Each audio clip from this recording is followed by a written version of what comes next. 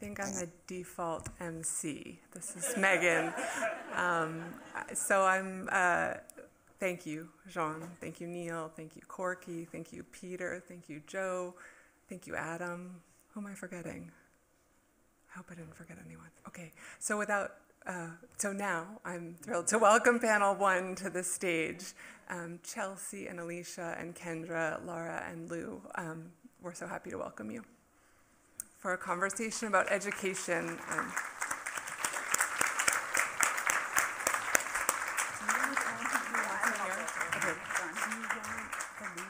Yes, yeah. Okay. So then we're just going to go. Oops. We just have to double click. Or I'll work on that. Okay. You read that and then we'll get it Perfect. going. All right, thank you. Well, I don't know how I'm supposed to follow Jean and Coyote in the same room, but we'll do our best. Harito suhochofoyat Chelsea Herr, Chata Hoyosia, Oklahoma Michili. Hello, my name is Chelsea Herr. I am a citizen of the Choctaw Nation of Oklahoma, and I'm the curator for Indigenous Art and Culture at Gilcrease Museum in Tulsa, Oklahoma. I first would like to acknowledge and thank the Lenape people on whose ancestral land we now stand, or sit, as the case may be. Being a guest in this place, I recognize their sovereignty and perseverance as both ancestral and living communities and local and diasporic nations. I'm also grateful to the Whitney Museum for organizing these important conversations today, and to Jean Quick-to-See Smith, who has spent decades demanding visibility and carving space for Native peoples, artists, activists, and educators. This morning's panel will focus on the impact that Jean's advocacy and art career have had on Indigenous education, as well as on the significance that higher education has had for this esteemed group of Indigenous educators up here today. For some context on Jean's formal education background, she graduated with a bachelor's of art education from Framingham State in Massachusetts before receiving her master's in art at the University of New Mexico. In 1998, she was awarded an honorary doctorate from the Pennsylvania Academy of Fine Arts, and in 2003, she received another honorary doctorate from the Massachusetts College of Art. In addition to her experiences in classrooms, Jean's body of work itself is intrinsically educational. Each painting, drawing, print, or sculpture that she creates is a lesson in and of itself, not only on the histories, realities, and possibilities for Native peoples, but also a lesson for each viewer about the way they individually perceive and experience the world. Her work compels us to probe the presumptions we make, the preconceptions we bring, and the possible new insights and questions we might walk away with. The most poignant moments of education, and certainly some of the most compelling elements of Jean's work, are born from the insistence that we not accept any one narrative or image as quote-unquote truth. Instead, she encourages us to question how and why something appears the way it does, and to interrogate our own responses to what is being presented. Many times, this type of education is accompanied by varying levels of discomfort, which is necessary for growth and understanding. The most challenging and rewarding questions do not result in comfortable or uncomplicated lessons. So how do the complex and edifying lessons we encounter in Jean's work coalesce in spaces like museums, universities, and artist studios? Often, even today, ostensible divisions between the worlds of higher education, art production, and museum work persist. Jean's inimitable career is evidence that these spheres don't merely overlap or run parallel to one another, but rather they are inextricably interwoven. Her work reminds us that education is based on exchange, not on a unilateral transfer of knowledge. In an early example of this spirit of exchange in her life, Jean formed the Gray Canyon Artist Group while she was a graduate student at the University of New Mexico in the 70s, with other Indigenous artists like Ed Singer and Emmy Whitehorse. Gray Canyon worked to educate the public about Native art and issues in both academic and gallery spaces, and in turn, Jean and her contemporaries learned about the complex realities of exhibiting work as Native artists in both Native and non-Native spaces. Of her time in her undergraduate and graduate programs, Jean has noted the rigidity in which she, as a Native woman and artist, was expected to perform. One of her undergraduate professors maintained that the apparent proper space for women was in art education, not necessarily in pursuing a career as a working artist. In her graduate studies and during her time with Great Canyon, she regularly encountered tensions between her work appearing too Indian or not Indian enough, a fallacy that unfortunately still pervades parts of the Native art world in 2023. But luckily for us here today, and for anyone who has had the pleasure of encountering Jean's work, she did not allow those obstacles to deter her or to define what it meant to promote and pursue education. If you were able to hear Jean's lecture last night with the Whitney's director, Adam Weinberg, you heard her ask the question of this exhibition, how can we have a lasting impact? She was referring to the relative ephemerality of an exhibition, even one at a major museum of American art like the Whitney. How can artists, museums, scholars, audience members, and others meaningfully impact not just the colonial spaces we may inhabit in our day-to-day lives, but meaningfully impact the lives of the Native peoples who are represented in these exhibitions and programming? For me, that answer lies with education. In last night's presentation, you may have also heard Jean regularly reference the people who have taught her throughout her life, people who have shared with her and inspired her, as she contextualized each experience as one of education. That is how we have a lasting impact, by treating every interaction we have with one another and with the animate world around us as something from which we can perpetually learn and something we can also impart to others. If we see our daily lives as moments of reciprocity and exchange rather than of extraction, the impacts of these events will ripple beyond the brief time they exist within the walls of a museum. You might notice in speaking with Native people that we often say, someone taught me, or so-and-so told me.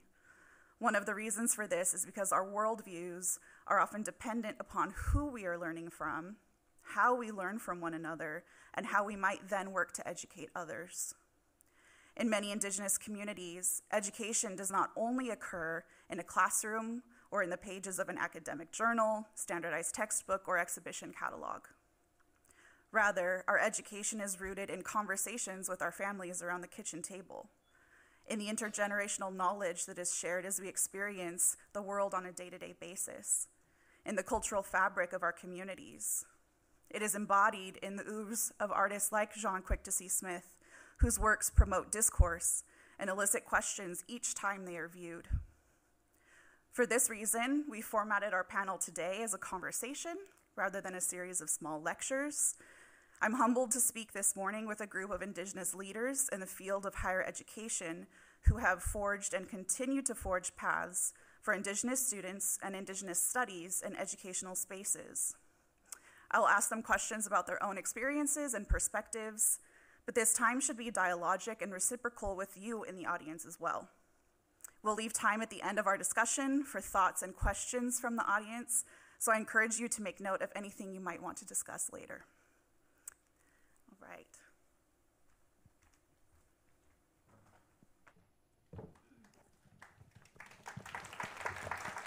Yokoki. So I'm going to ask each of our panelists, and we'll go down here in a line, starting with Lara, to introduce themselves, spend a couple of minutes talking about their backgrounds in education and what brought them here to this event today. So Lara, can you start? Sure. OCO, I'm Dr. Lara Evans. I'm Cherokee. The program has my previous job title. I've just had a recent change. I'm now the Vice President of Programs for First Peoples Fund, which is an artist funding organization that's been around for more than 20 years. And it's a Native organization.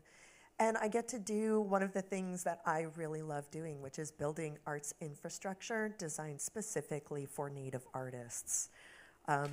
I pursued a PhD in Native American art history, not realizing that there weren't any other Native people who had gone for that degree and successfully. And I didn't find out that I was the first Native American, tribally enrolled U.S. person to get a PhD in Native art history until after I accomplished it. And it feels like not very humble to talk about that. But that was the environment into which I entered into graduate school. And I came from an art background. I trained as an artist, but I had seen so much of how people talked about what I was making was that dynamic. It wasn't Indian or it was too Indian. Like there was just no way to do it right. So I could write pretty well, so I decided to go to graduate school and get a PhD, and then people would have to listen to me talk about artwork. Sometimes I describe that as having gone over to the dark side by leaving art and going into art history. But that's what I did. And I've taught at a predominantly white institution, the Evergreen State College. Although there's a really good Native community attached to that. And then the Institute of American Indian Arts, which is a tribal college, and I've just been there for 11 years. But I'm a curator, I'm an educator, I'm an art writer, I'm a scholar, I'm an arts administrator, I am an executive producer and producer of documentary short films about Native American artists as well. Oh, I just want to share. Let's see if mine works. Yep, okay. Thank you, Laura. Thank you, Chelsea. Amadaya, Matagiabi, Charge Meta Alicia Harris, Hudeshana Nakoda Shimacha, Pinamia Inkje Wichashta Makochene, Pinamia Whitney Museum, Pinamia Jean, Lara. Thank you for being here today with us. So my name is Alicia Harris. I am a Assiniboine from the Fort Peck Assiniboine and Sioux tribes in northeastern Montana. We're from the plain side, not from the mountain side of Montana. And I am an assistant professor of Native American art history at the University of Oklahoma. The University of Oklahoma has a unique program in that we are the only program in the United States that offers the PhD track explicitly dedicated to Native American art. I also received my PhD from the University of Oklahoma. They can't get rid of me. Just stick around. And in thinking about what brought me here, I remember sitting in classes in my undergraduate. I sort of started out in art history, and I remember sitting in my classes always wondering about us and thinking, gosh, we're not written into this story at all. I learned a lot about Catholicism, which I wasn't raised Catholic. I feel like I know more about Catholicism than anything from my art history classes. That's sort of the bulk of what they taught us. And I remember sitting in those classes and thinking, where are we in this story? We didn't show up. And that's not just us, right? I didn't learn anything about Africa or Asia, or really anything beyond like Western Europe.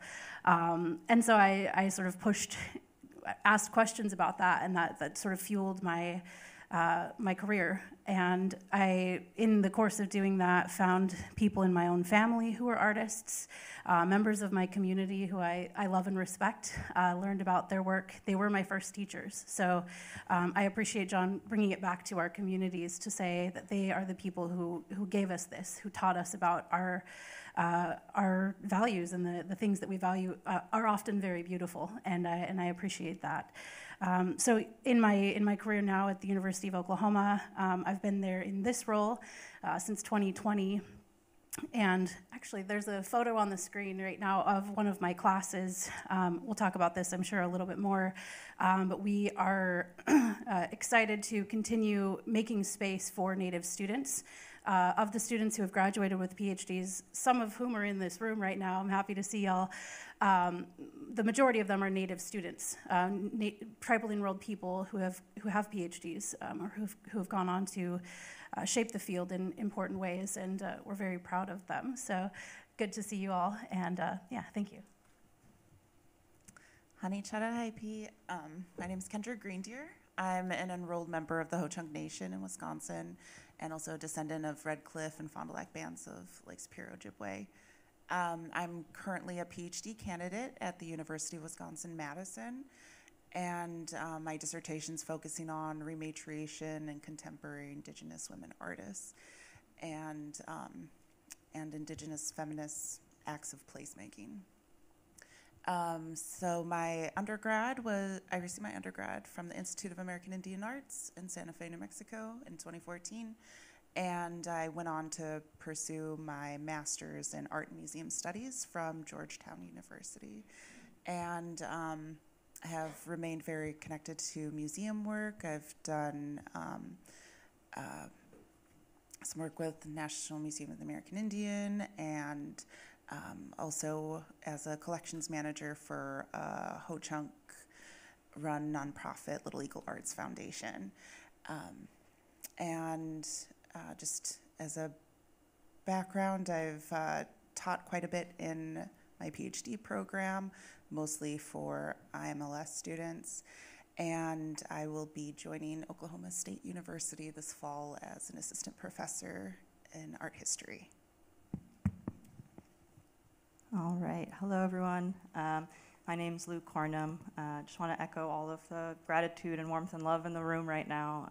It's really an honor to be able to be on this panel with you all, but also to be in the room with so many people who have made my existence in the city possible. I hope you don't mind me kind of going deep in relaying how I got here, because I have been thinking a lot about sort of the history of my present, my ability to be here. But so I won't go so far deep, but we'll start in that my family, my mother's side is Dene.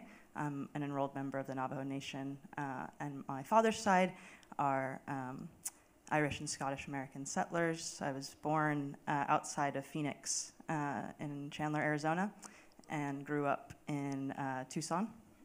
And I came to New York City when I was 18 to go to Columbia University, and in one of the ironies that perhaps is shared by what I've started to describe as sort of diasporic Native people, I came from Arizona to New York City and then decided to begin my studies in Dene Bizad, or the Navajo language, which was a interesting choice, given that there weren't many speakers right around in New York City. But there actually was another Navajo student at Columbia, and we started a little study group. And so I decided to major in linguistics, thinking that would kind of be a way to access some knowledge about Navajo language, realized that linguistics was like very different than what I had imagined. And so after I graduated, I knew that I still wanted to be in the kind of scholarly space of the university. It allowed me this chance to study not only my own sort of history, but also how it was connected right to this history of the United States and this global history.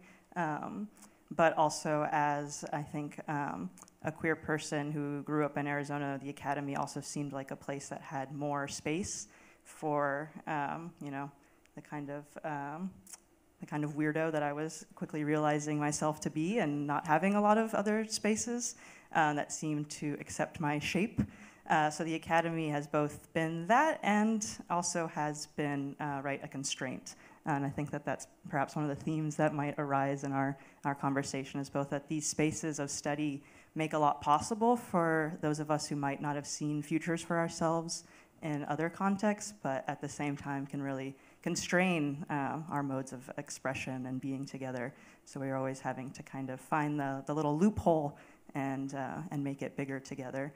I went to UBC after that because it was one of the few places in Canada where there were actually Native Studies departments and people who could continue to help me learn about what Native Studies was.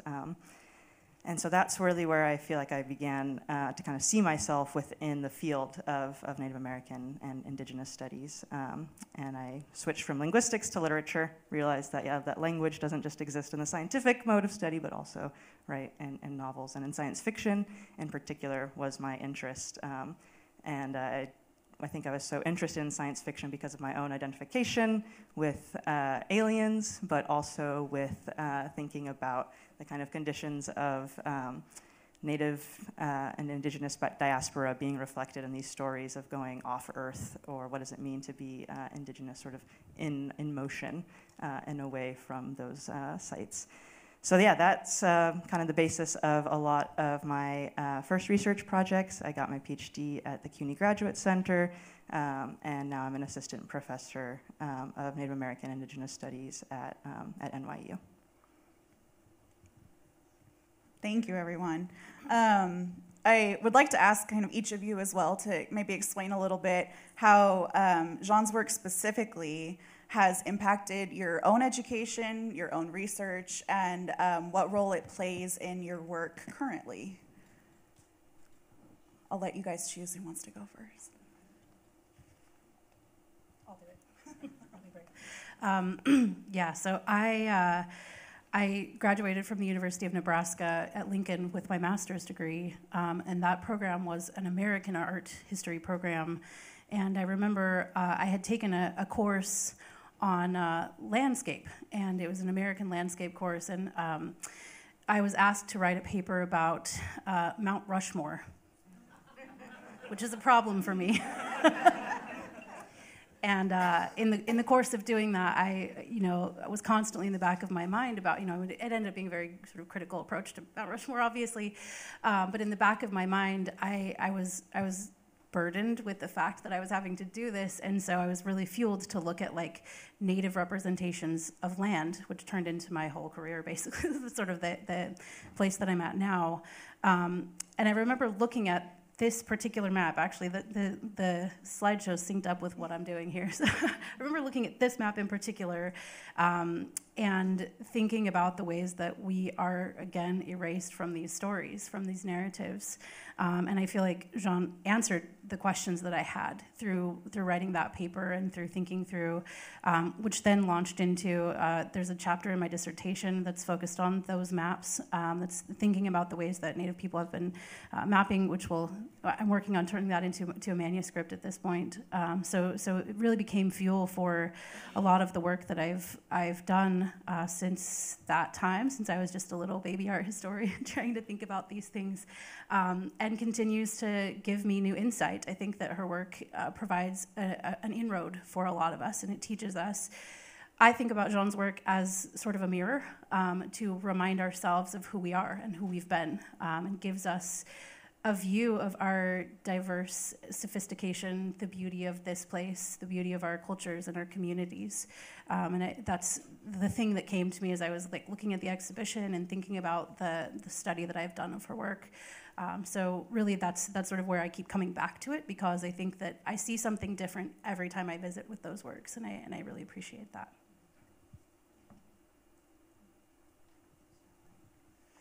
Well, I think I first encountered Jean's work in undergrad. We had done a field trip to the Georgia O'Keeffe Museum, and that's when her petroglyph series was being exhibited there. So I think that was one of the first opportunities I had to take my time with mediums that were associated with like Western artistic making, and looking at all the symbols that she used within her pieces. That was it made me recognize that was what made her so special as an artist. Now that I've written a whole chapter on her for my dissertation, is that she created these entry points that I could connect with, but non-Native people could also engage with in a format that was familiar to them, rather than the motifs more familiar to me.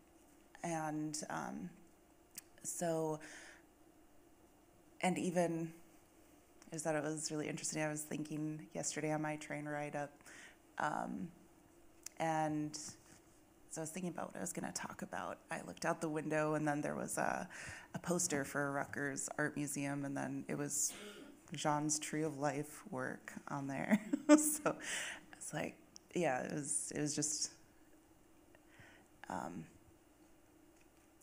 because her work is so accessible to people, like anyone can engage with it to the extent that they want or can understand, and especially when considering what artists engage with rematriation, as I was trying to think about how to frame my dissertation, and thinking about who is an established artist that has done this. And of course, Jean was at the top of my list. Her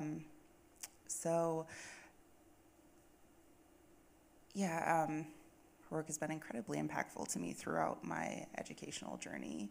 And yeah, I think I'll leave it there for now.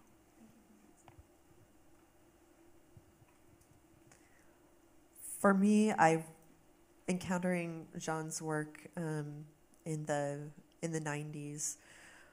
Yes, I'm that old. I loved the humor that cloaked the biting critiques.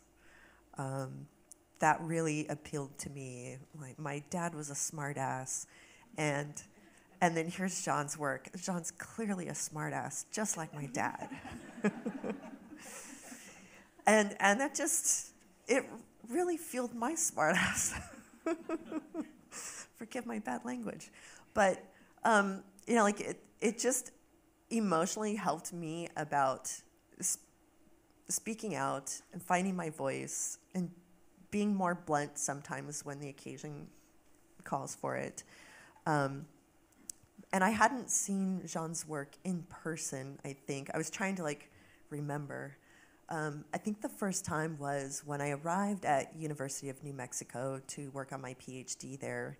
And one of her works was on display at the University Art Museum.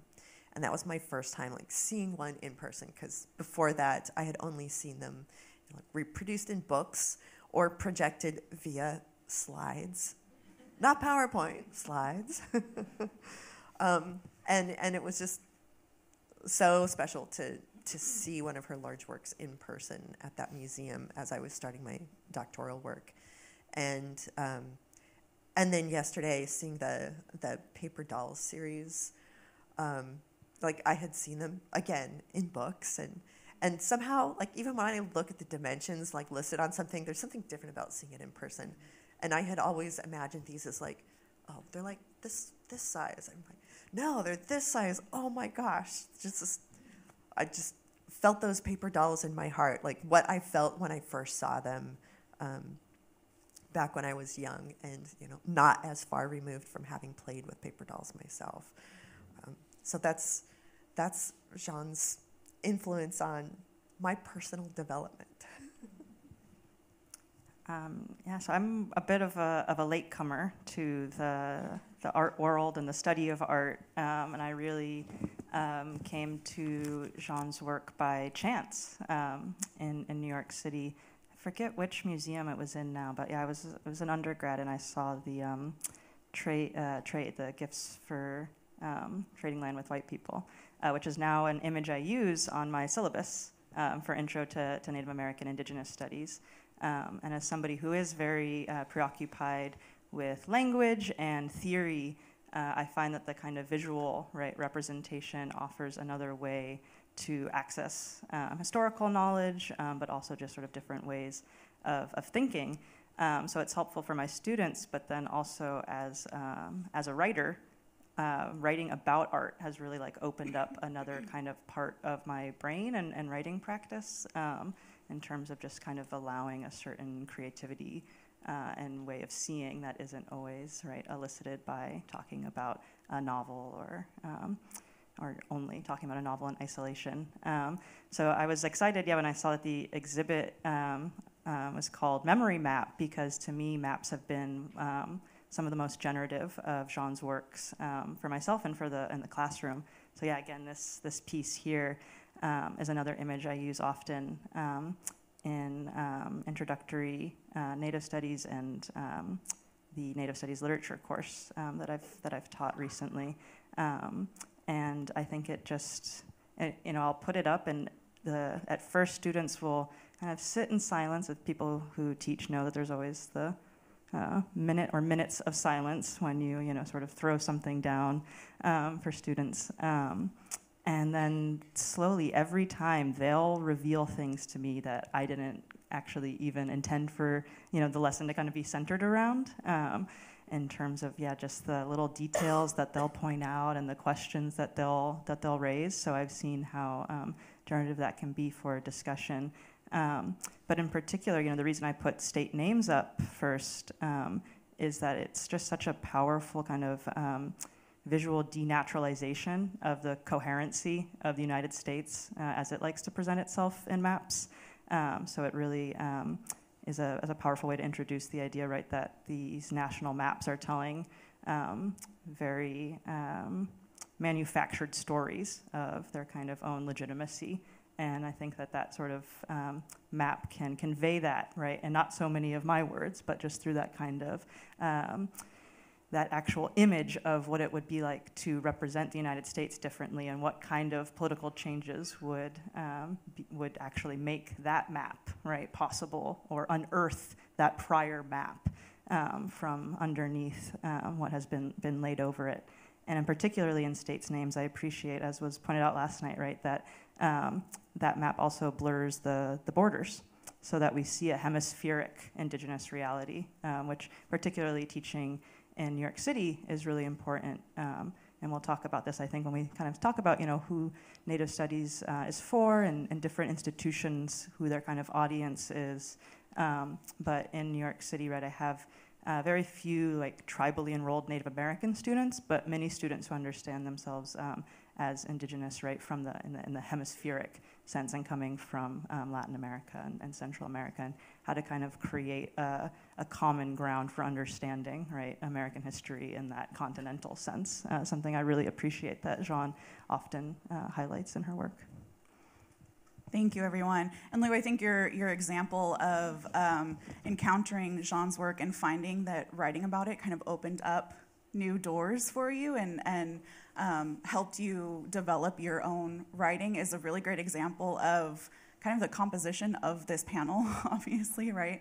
That and it may not be necessarily common knowledge, but I think it's very clear to us who have gone through years of higher education, especially in fields related to Native studies, to Native art, is that those studies are often still very siloed in universities, at least in large universities, where Native studies and Native and Indigenous studies departments are still often separated from art history departments or similar humanities fields.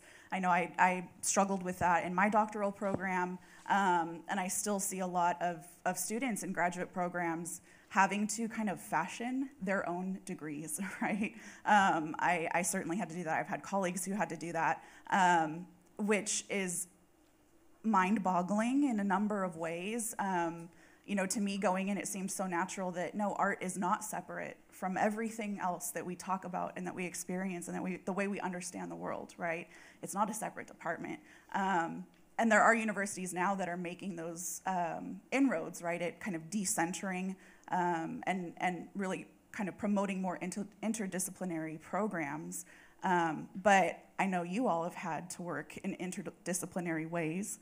And I'm wondering if you could speak to some of your experiences with that, and maybe what some of the advantages or disadvantages you see and how university programs are structured in terms of Native arts and Native studies. Well, I grew up thinking it was normal to make things, so that was my first handicap.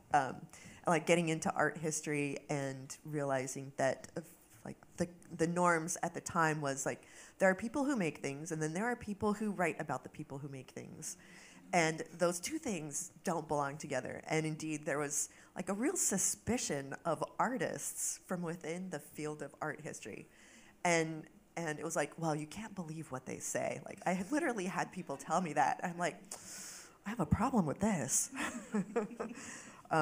And this is also my art history classes were art in the dark, is what I call them. You're like, professors at the front of the room in the light. They're showing images. They're speaking. They're the authority.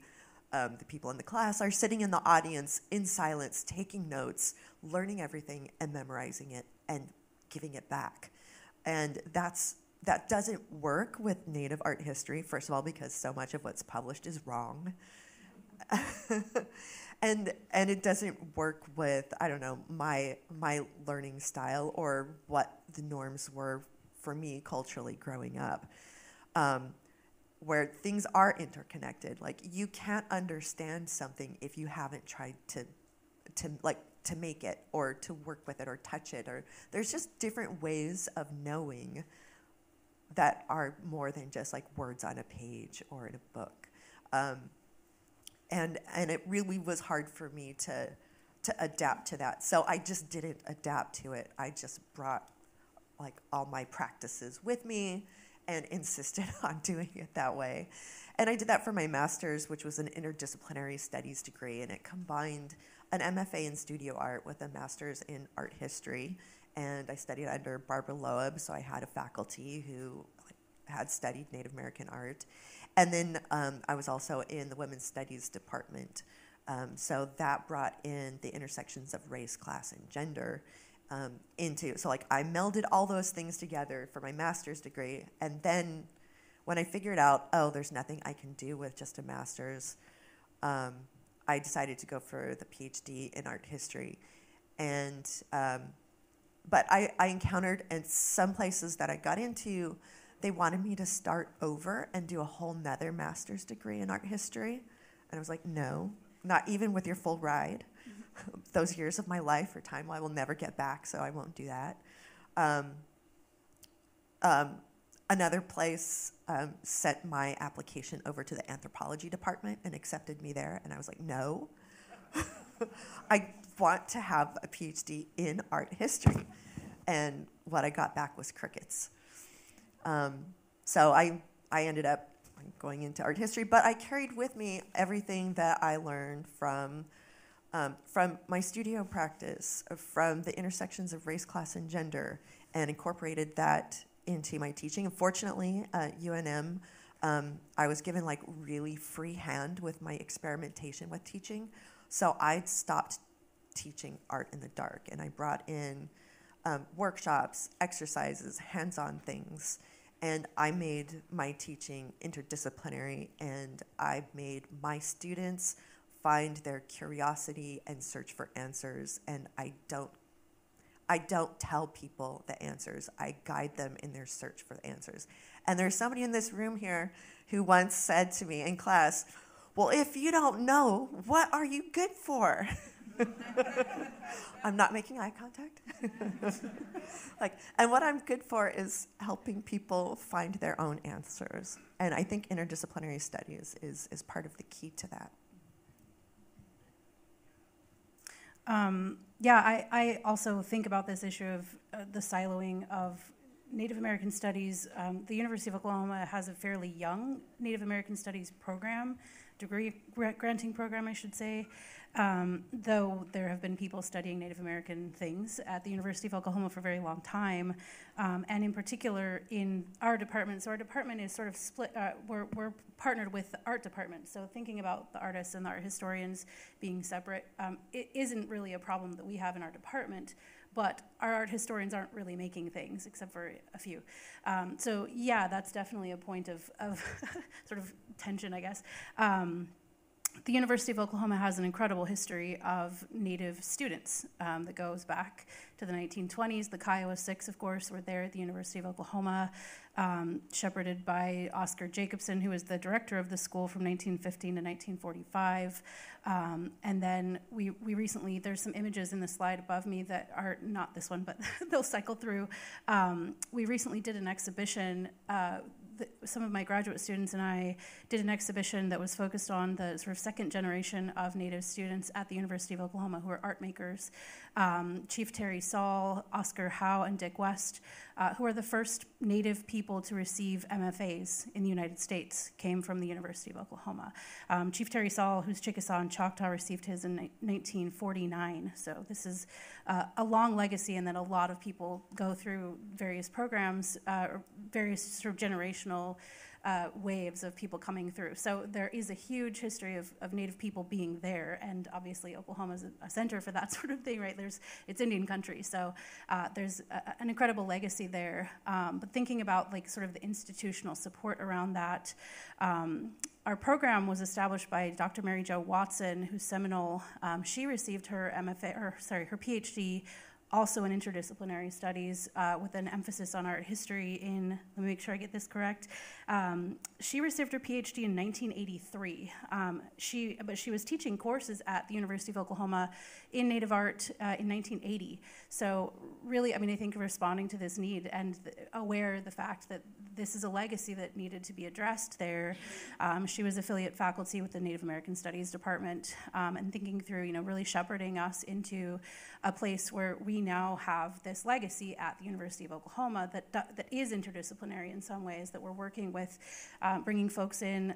We have courses that bring people that are, it's really fun. I teach an introduction to art history, to Native art history course that has people that come from the science fields that are like shocked to find out that Native Americans are alive today. And then I have students who are the grandchildren of major Native artists, right? Like, I think Horace Pulaw's great-granddaughter was in my class, and she sat next to a science major that was like, I never knew that there were Indians still. So it's quite the diverse range of folks. But I appreciate the opportunity to kind of figure out how to connect all of that together and think through ways, working with other faculty to sort of help people come to a better understanding of like reality and how things work. So yeah, and really, to me, it comes back to the art, that the artists have made these things to teach our students and to help them conceptualize and understand that in really productive ways. Yeah, I feel like my whole PhD process has been able to benefit because of doing interdisciplinary studies, and it really gave me the opportunity to write about and think about what I wanted to talk about, especially like being in an art history department and then being able to engage with studies of land and geography and connecting that to material culture. Of course, our materials come from land, and there's just all that connection, and I've heard that reiterated so many times throughout yesterday and this morning. It's also recognizing that interconnectedness that's already present in our Native cultures, and even just the fact that you can't really separate art from everything else, and it is a part of ingrained in culture and values and everything that we do. So I've also been able to create a lot of community at my primarily white institution, and because of course having that option to take classes in other departments, you really created a community of like knowing the same people were going to be in class with you, but then you'd be able to think through land in different ways. And that's definitely been something I've been incorporating into my own teaching of the class I was teaching was Tribal Libraries, Archives, and Museums, and it's primarily for information studies students, mostly masters, and a lot of the time I would try to connect art and also bring works of art into the class, just to try to create more of those connections that the different approaches that they're learning in preservation are present within our works of art, and how everyone has their own form of an archive, but it's just, I guess different teachings and approaches for how to care for that. And it was an opportunity to actually discuss Indigenous issues within the museum and any collecting institution for that matter. So I feel that there's been way more benefits than any disadvantage to those approaches of making everything interdisciplinary and connected. Yeah, wow, interdisciplinarity. So Native Studies is itself a sort of interdisciplinary field, but I'm also in this Department of Social and Cultural Analysis, which is interdisciplinary. And in some ways, I feel like I'm going to become a broken record with my the possibilities and the foreclosures. But in some ways, interdisciplinarity allows me to continue my dilettante tendencies and draw from art history, right, without necessarily needing to always choose and say I'm a historian, which I would be terrified to say, because historians as a discipline kind of scare me. But also what I've learned from those experiences, right, is that interdisciplinarity, as much as people want it, is really hard to actually do, right, and to do in a good way, because it requires a lot of translation and exchange and time, right? So that's sort of one way that I'm thinking about interdisciplinarity, is just how it's actually very difficult, and we're all still learning how to do it, right, in a full way. But I think the other thing that came to mind about this question was just thinking about the different kinds of intentions of something called Native Studies, but also of just study in general, which to me is both about critique and creation. And so I really appreciate the way you all were talking about that why do we separate the talking about art making and the art making, or the making and the discourse, or we may say the theory and the practice, right? Why are these so separated out? And that to me the kind of goal of interdisciplinarity would be able to always have this kind of critical perspective on the context in which we are trying to create something different from that, what we're critiquing. And that we sort of need both of those kinds of impulses, right, to understand the conditions not of our choosing, and then choose how we want to transform those conditions. So critique and creation. And those are not always what we're taught in university necessarily, but I think it is the possibility of study wherever it occurs, or whatever sort of form it takes. Thank you. And I have a question kind of specifically for Kendra and Lara, but I also would love to hear from Alicia and Lou if you have thoughts as well. Kendra and Lara both have relationships with IAIA, the Institute of American Indian Arts, in Santa Fe, New Mexico, which, as Lara mentioned, is a tribal college. So I'm wondering if both of you could speak a little bit to your experiences with tribal colleges and the role that they play in educating Native students, maybe versus what you've experienced or understand about larger non-Native universities, and how those kind of compare to one another. Can you go first? Okay. All right. At IAIA, it was such an incredible experience being able to create community with other Native people. And I'm sort of now that I reflect on it, it was such an incredible experience that now that I've been in non-Native institutions, as a student, you're forced to educate so much on Indigenous issues that that separation of being a student and teacher just gets so blurred. And at IA, where I was able to be a student, and I didn't have to have the extra added pressures of teaching the rest of the class where the professor was lacking. So And it was really nice to, not have to explain that you can't whistle at night or little things like that. You could just exist and learn and try to progress in your education. So, but as I've been at other institutions as a student, I do recognize the value of the resources that other universities have. So, I don't know do I jump to that other question? Go for it. Okay, but I think there's a lot of benefit in doing sister institutions and exchanging, because there is that incredible community that's able to be built at a tribal college. And however, the larger universities have the resources for research or just funds to research, make art, and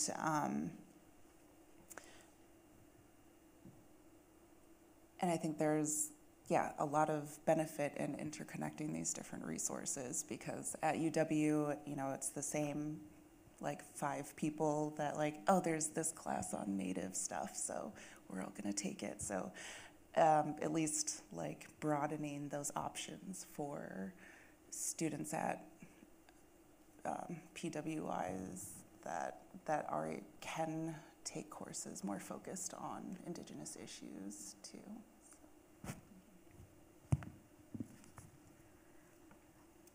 So I is a really special place. If you're not familiar with it, it's a tribal college. It's a 4-year college, and then there's also MFA programs in creative writing and studio arts now, and it's growing. But there are generally students from about 90 different tribes at this college, and it's the only college, tribal college, that is also an art school, and it's the only one that's designed to serve all Native students nationwide, plus Alaska Native and Hawaii Natives.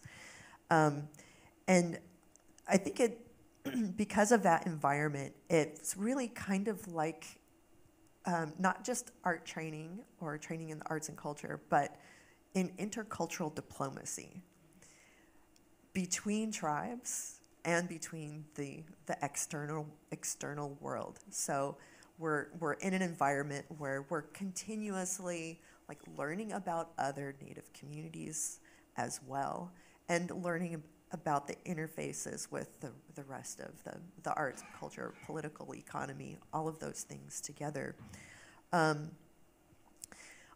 before I started teaching at the Institute of American Indian Arts, I was at the Evergreen State College, and that's a college that's a liberal arts college. There's no grades. Everything is interdisciplinary. You teach on a team with people from other fields. But it's also a predominantly white institution, but it had really strong longhouse, squeakquealt, the house of welcome. And so that Native community there was really important to me as a beginning faculty member, and also taught me about building arts programs, arts infrastructure for Native artists. And then when I went to Institute of American Indian Arts, and I was just faculty at the beginning, but then I ended up in a situation where I was able to get grant funds and build an artist in residency program. And then I was one of the people who helped create the Research Center for Contemporary Native Arts. And so I've seen this real transition to those resources that weren't available when you were at II. Now there's a research center, there's funding for research, there's funding for artists to come make new work, there's funding for people to come use the archives there. So we've been able to build all of these things and build them in ways that aren't just copies of the infrastructure at mainstream institutions. So it's been an amazing journey. So how many people in this room have some connection with the Institute of American Indian Arts? It's this is an institutional reach for a Native institution that's really remarkable. And I'm so proud to have been part of the Institute of American Indian Arts for so long. like there are some of my former students here, they're artists I've worked very closely with. There's people in this room who I've taught with, and like curated exhibitions of their work. And I'm off topic, I'm so sorry. It happens.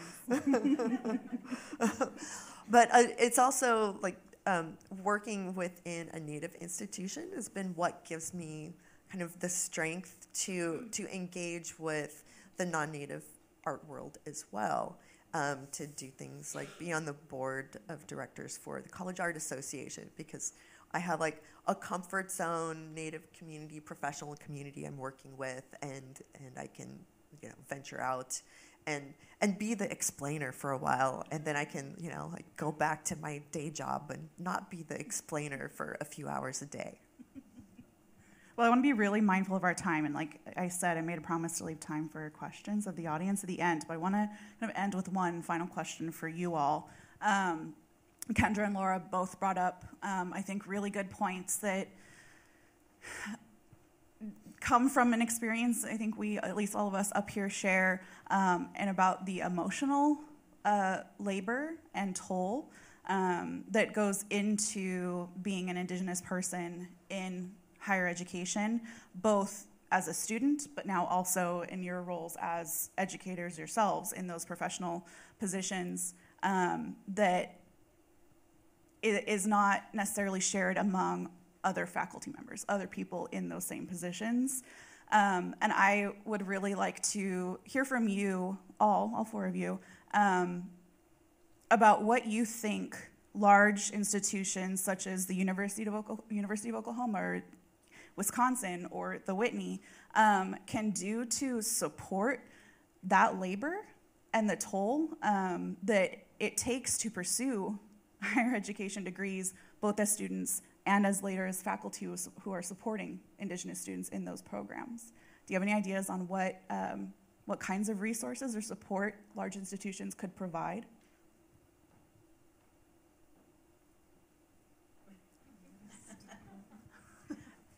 Don't all talk at once. I want to give you guys a chance to. Lou, why don't you go first? Money with no strings attached. I think it's a serious proposal, but there, you know, in terms of higher education, many there. I don't know.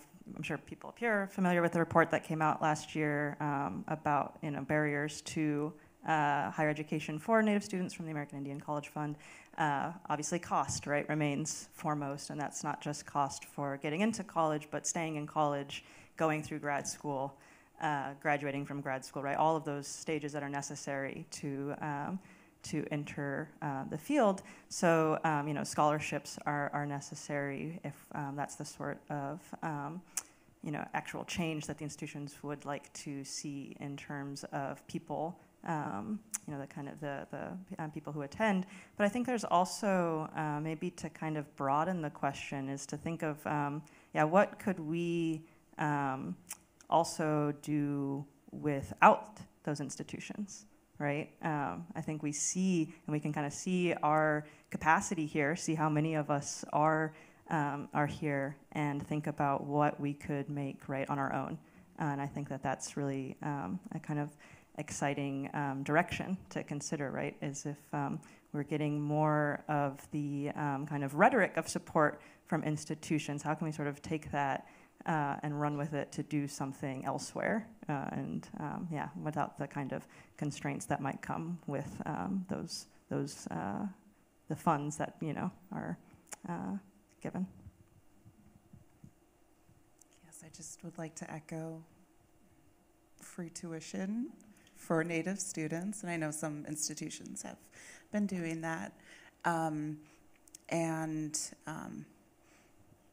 guess I'm, as a Ho-Chunk person attending UW-Madison that occupies Ho-Chunk land, and the sort of promises that have been made and not followed through, I think that's just one major step that academic institutions can take, and it's really even like the different initiatives, like there isn't funding for those things, or they're very short term. So I think just investing funds where you say that it matters and following through with it in a timely manner. For, I guess, for both academic and museums, hiring more than one position intended for a Native person, someone from marginalized communities, because it is very tasking, and a lot of labor that also includes all the emotional labor of having to not only make up for the past and previous issues, but also in all the demands of trying to make things better in the future. So say at least three jobs need to happen for each one people are considering. Because it's not sustainable for the demands that Native people have to face in order to undo some of the traumas and things that other institutions have put on Native communities. So, Kendra, I really appreciated your point about this sort of like blurring of the line of student and teacher, that you're always having to do extra work to teach sort of basic facts to get some acceptance for your thoughts. I find that to be an especially taxing area as a faculty member now, because there's an additional labor that goes into that our non-Native colleagues do not have. And a lot of that is correcting incorrect things for our students and also for our fellow faculty members and other folks on campus and beyond, right? So I think that there's an additional ask there. I also find that we carry, the Native faculty in our department carry an additional service load that's very rarely recognized. We end up serving on committees, and just to be clear, this is my goal, is to help support our Native students at the University of Oklahoma and beyond. I served on numerous committees for graduate students because there are not enough Native faculty. And I say that at a point in time when the University of Oklahoma has more Native faculty than they've ever had. So we need more. If you're thinking about going into it, please come help us do it, because there's a need for direct support for our faculty to specifically find us and find and respect our knowledges and bring us into those institutions to help correct them. And I know, there's always this tension between staying in the academy and leaving the academy because it's toxic, and that's all fair. But I think that if we, working together, to your point, to say we need more than one, there can't just be one person that's the thinker of these things. So having more people to help bear the load of that, and there are, it's a rising tide. I think that there's a lot of people that are in programs. I know people that are looking into coming into the field. So I think institutions creating space for that and then supporting them once they're there through, enlarging our capacities. Free money is always good too. So I'll leave it there. I think there's a lot going on in terms of change and figuring out other ways of doing things. And I wanted to point out Indian Collective and Forge Project as building new kind of arts models and funding and infrastructure. First Peoples Fund and Native Arts and Culture Foundation. So there's all of these kind of well springs of let's be creative, let's build infrastructure, alternative models. And that's really fantastic and hopeful. It also means it's a lot of work to do to come up with new things. And as more established institutions, including higher education, are looking for ways to change, sometimes there's small ways to change that are also really difficult, but that would make a lot of impact. And like you guys are talking like free money. Yes, free money, that's great. But like even basic things about how contracting is done for artists, for example, or for graduate students, or travel funding. Like those people often don't see how those practices exclude people from like even like starting or thinking or saying yes to something because you don't have the resources to front it yourself for years. And that's some of the things, like it's a problem like in the whole art world, really. And, you know, like some of the problems that we're talking about aren't just like Native problems. They're problems with the structure of art institutions, of higher education, practices around, you know, financial tracking, paperwork, like basic stuff. And like, oh, you know, like the finance office isn't like a hotbed of radicalism, but maybe it should be. And I can help you with that. All right, thank you all so much. I want to take 5 to 10 minutes to see if there are any questions from the audience for any of the panelists up here. Let's start with, Jean, I think it is, down in the front. I'd like to say that you are powerhouse women. I mean, you were so modest. You just didn't tell the big story about the things that you're doing, which are so extraordinary. You started the Living Learning Center at IIA, and you know and you also are our best writer on performance art. She writes for every major art periodical in New York. Her critical writing goes beyond just Native. She does critical writing on all sorts of arts subjects. I mean, she's a voice in the wilderness out there. We have no one who's doing the work that she is doing. That book that you're working on, we need that book desperately, and I can hardly wait until your book arrives. This girl has, as long as your arm, articles on the web that are brilliant and insightful that we need, and I hope that you form a book with those. I follow each of you in your work and read your work. And you, my dear, writing about Native science fiction, who knew? And that's something that, you know, there's a whole plethora of artists working on that. And most of you are working with conceptual and more advanced issues, not just painting and classical and drawing and that sort of thing, but you cross all these gamuts and the new things that are going on. So modestly, your story is so way much bigger. You are so powerful, each in your own right. I just applaud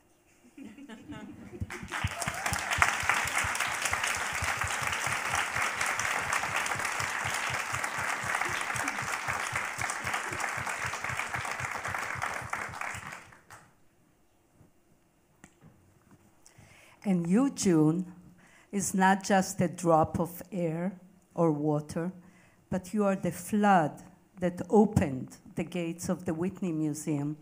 And I know for sure it will open the gates of many more museums around the United States and the world, hopefully.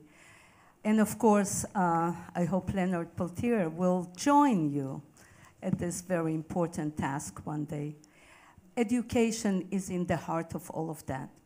And I'm so happy to see that a lot is happening in the college level. But it has to start in the elementary level. Elementary school, middle schools, high schools, they don't have anything. They don't know what's going on. You're talking about reality. They don't know that you exist. What can be done? What can you do? What can we all do? The power of art definitely can open the gates but how can we all join in that very important task? Watch Reservation Dogs. I also think that that's a critically important question. I live in a state where discussions about race and reality are in danger. So I think there's a political component to that question that I think is really important right now in the United States. There are political actors that want us to stop talking about these things. There are laws that are currently on the books that demand that we stop talking about these things at that level.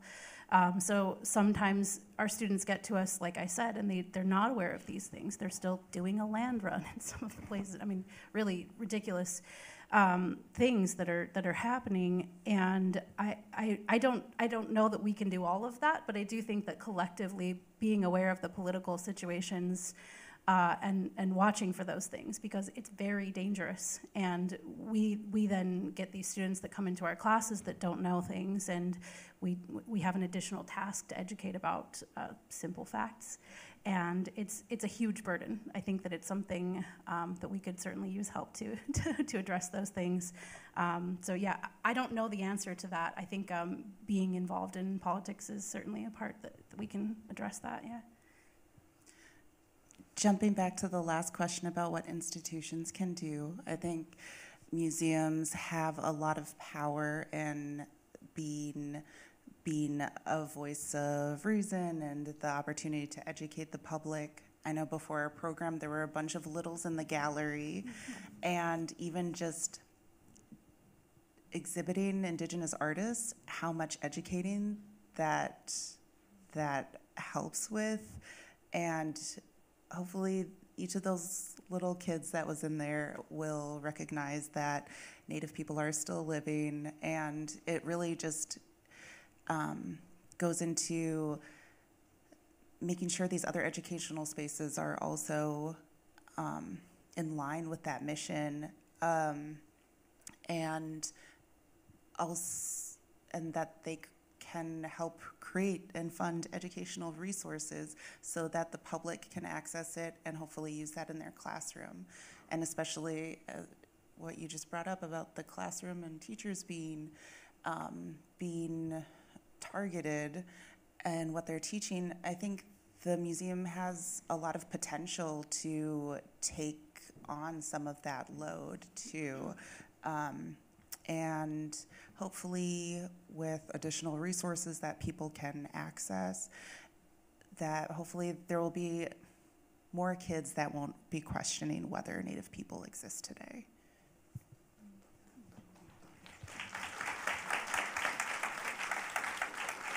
Can I just add to that too? I mean, Alicia, you brought up a really good point. Not only are these topics endangered in our state of Oklahoma, they're actually illegal. It's not just endangered anymore. And so staying aware of what's happening, I probably am preaching to the choir here, but about what's happening politically in your area and how that affects more than just you is, I think, really key.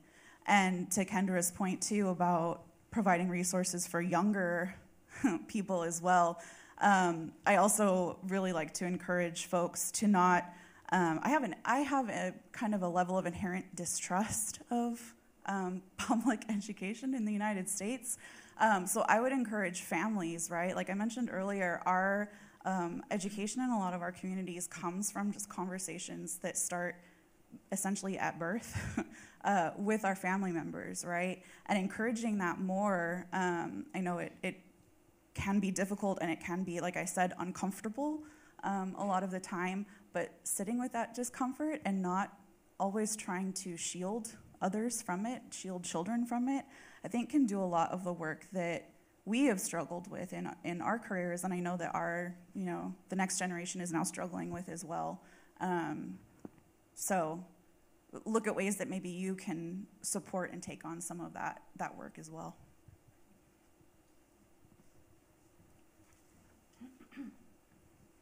There's one thing that I can add to that, and that is that Montana is the only state in the nation right now that teaches K through 12, and all the class has a curriculum of not only Indian history in the state of Montana, but also current events that our 8 tribes are involved in. And it's because Corky and other people banded together and created the legislation, but then it has to be funded. If it's not funded, it will not work. Washington State created the legislation, but they didn't fund it. And so it doesn't work in Washington State. I wrote to the governor in New Mexico and to the State Board of Education, asking them to teach K through 12. And the answer I got back was, it's up to each teacher to do that. And so we have to go state by state to force the issue, and it will teach generations of children as they grow up something about the history of this country. And right now, it's not being taught. Can I add one thing? Jean worked with the education team here at the Whitney to create a family guide geared towards younger learners to go through her exhibition and to learn these things. So that's just a minor note, but give yourself credit for that too. And we have copies if anyone wants. Can I just add one more thing about Montana, too? Coming from a tribe that's in Montana, I also think we should recognize that there are people within our tribal communities that are doing a lot of work to support language revitalization, cultural revitalization, our language and culture offices. I don't think they get enough credit, and I think they should get more credit and more money. I think, to your point, the folks in my community, Fort Peck Tribes, have active language learning courses that they're bringing students out onto the land, teaching language, teaching culture. So there's a pushback, I think, within our communities of reviving those things. But I think your work points to that we've been doing that in survival mode for a very long time. And I think that work should also get some credit in this discussion. Also, we forgot to mention that your show opens at the Renwick. Oh. Jean mentioned that Laura has a show opening at the Renwick soon. Yes, next Thursday is the opening for the Renwick Invitational 2023. That's at the Smithsonian American Art Museum's Renwick Gallery. And the title of the exhibition is Sharing Honors and Burdens, and it's 6 contemporary Native artists. Joe Feddersen, here in the audience here, is one of the artists.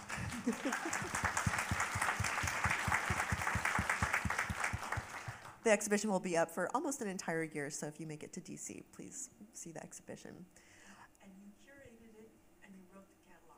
Yes, I curated it, and I wrote, edited the catalog, all that stuff. Is she paying you for PR? I wanted to pose a question, just like to think about as we're leaving, closing up. What if, now this is for museums, for like all of us in general, what if what is the norm for our Native communities, where maybe 30 to 50 to 60% of us are involved in artistic production? We are makers. What if the rest of American culture had 30 to 60% of us, everyone, makes things? If we make things for ourselves, for one another, to gift one another, to honor one another, to connect with one another, how would that change our country? Thank you so much. We've kept you 10 past, and I think that is an excellent point to end on. So Yakoki, thank you everyone so much, and I hope you enjoy the rest of today's conversations. And yes. Thank you all so much. We have a lunch break, and so you all should have received a yellow wristband. We have 2 food trucks outside the museum, right out here along where the river is. So you're all welcome. If you go downstairs, exit the museum, and turn towards the river, and just go around the back of the building, the yellow wristband will get you some lunch. Please enjoy it and some fresh air, and come back at 2 o'clock.